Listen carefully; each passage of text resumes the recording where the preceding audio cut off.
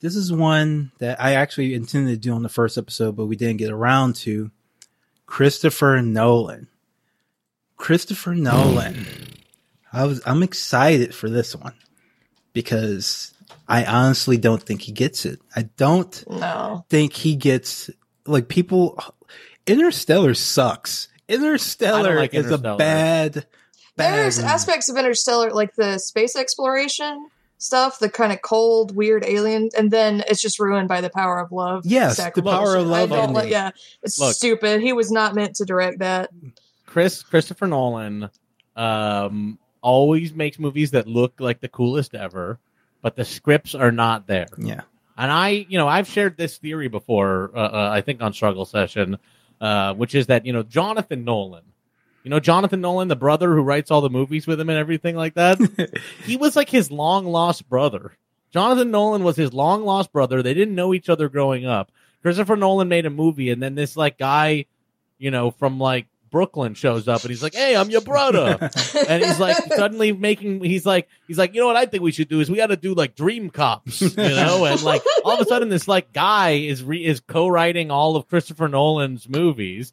And so I think maybe Christopher Nolan doesn't get in because he's got a scammer on his on the payroll who's writing all the movies. I put the scammer in before him, honestly, because that's but like Inception, like it's okay, but like Inception is stolen. Whack, it's so cool. That's the thing. I have to like I have to I have to say with all this that I'm like, man, Nolan movies like are so cool, and he does like stuff that looks better than anything and does really weird and big and interesting stuff. The stories are bad. The scripts are bad. How many dead wives can you fit into a filmography?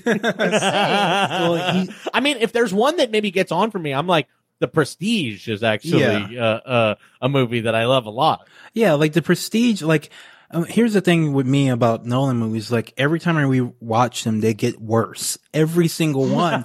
I've only watched The Prestige once. And when I watched it, I was like, wow, this is one of the greatest movies I've ever seen.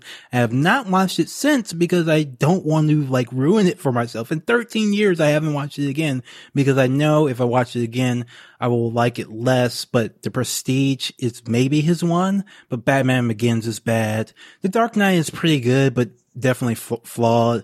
Rises, not that good. Inception, just stolen from Paprika, not that good. Not that great. That's true. Memento. Satoshi Kon should be on the list. I should have put him up. Yeah, well, he's easy. He's easily in. He's on it. Perfect Blue and Paprika, he's in. He's a legend. Yeah. Like Memento, I think some people might tell us about Memento. Like, it's all right. It's all right. If there were two contenders to get him on the list, I'd say it's Memento and The Prestige, which I think are. When I'm looking at this list, I'm like, man, he's got some like big movies, and I would not consider Dunkirk. It left me cold, kind of.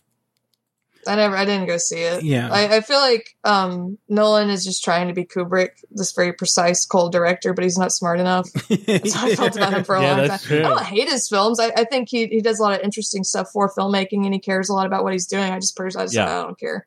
I just think he should be out there.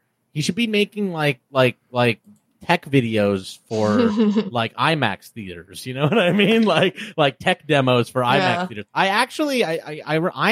I think that Christopher Nolan and Michael Bay remind me a lot of each other as directors, where they're these guys who like only care about process. Like Michael Bay is just like, holy fuck, they like made a camera that I can like sit on a motorcycle and do this like shot. They don't like, they're just like trying to get money from these like big gigantic corporations because they are like lunatic Evel Knievel guys who care about like going as fast as you can with an IMAX camera, which Godspeed. I like watching like, shorts about like how Michael Bay makes Transformers movies more than I like watching Transformers movies. Mm-hmm. And I feel kind of the same way about Christopher Nolan. I kind of want to, there's one movie that we haven't mentioned from Nolan that no one really talks about.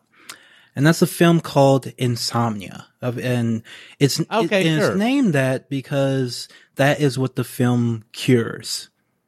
It is just, I've tried to watch this so many times. And like, I love me some 90s procedural serial killer shit, but it is a boring movie. And I just read this summary written by a fan of what the plot is. To hear the full episode, subscribe at patreon.com/struggle session.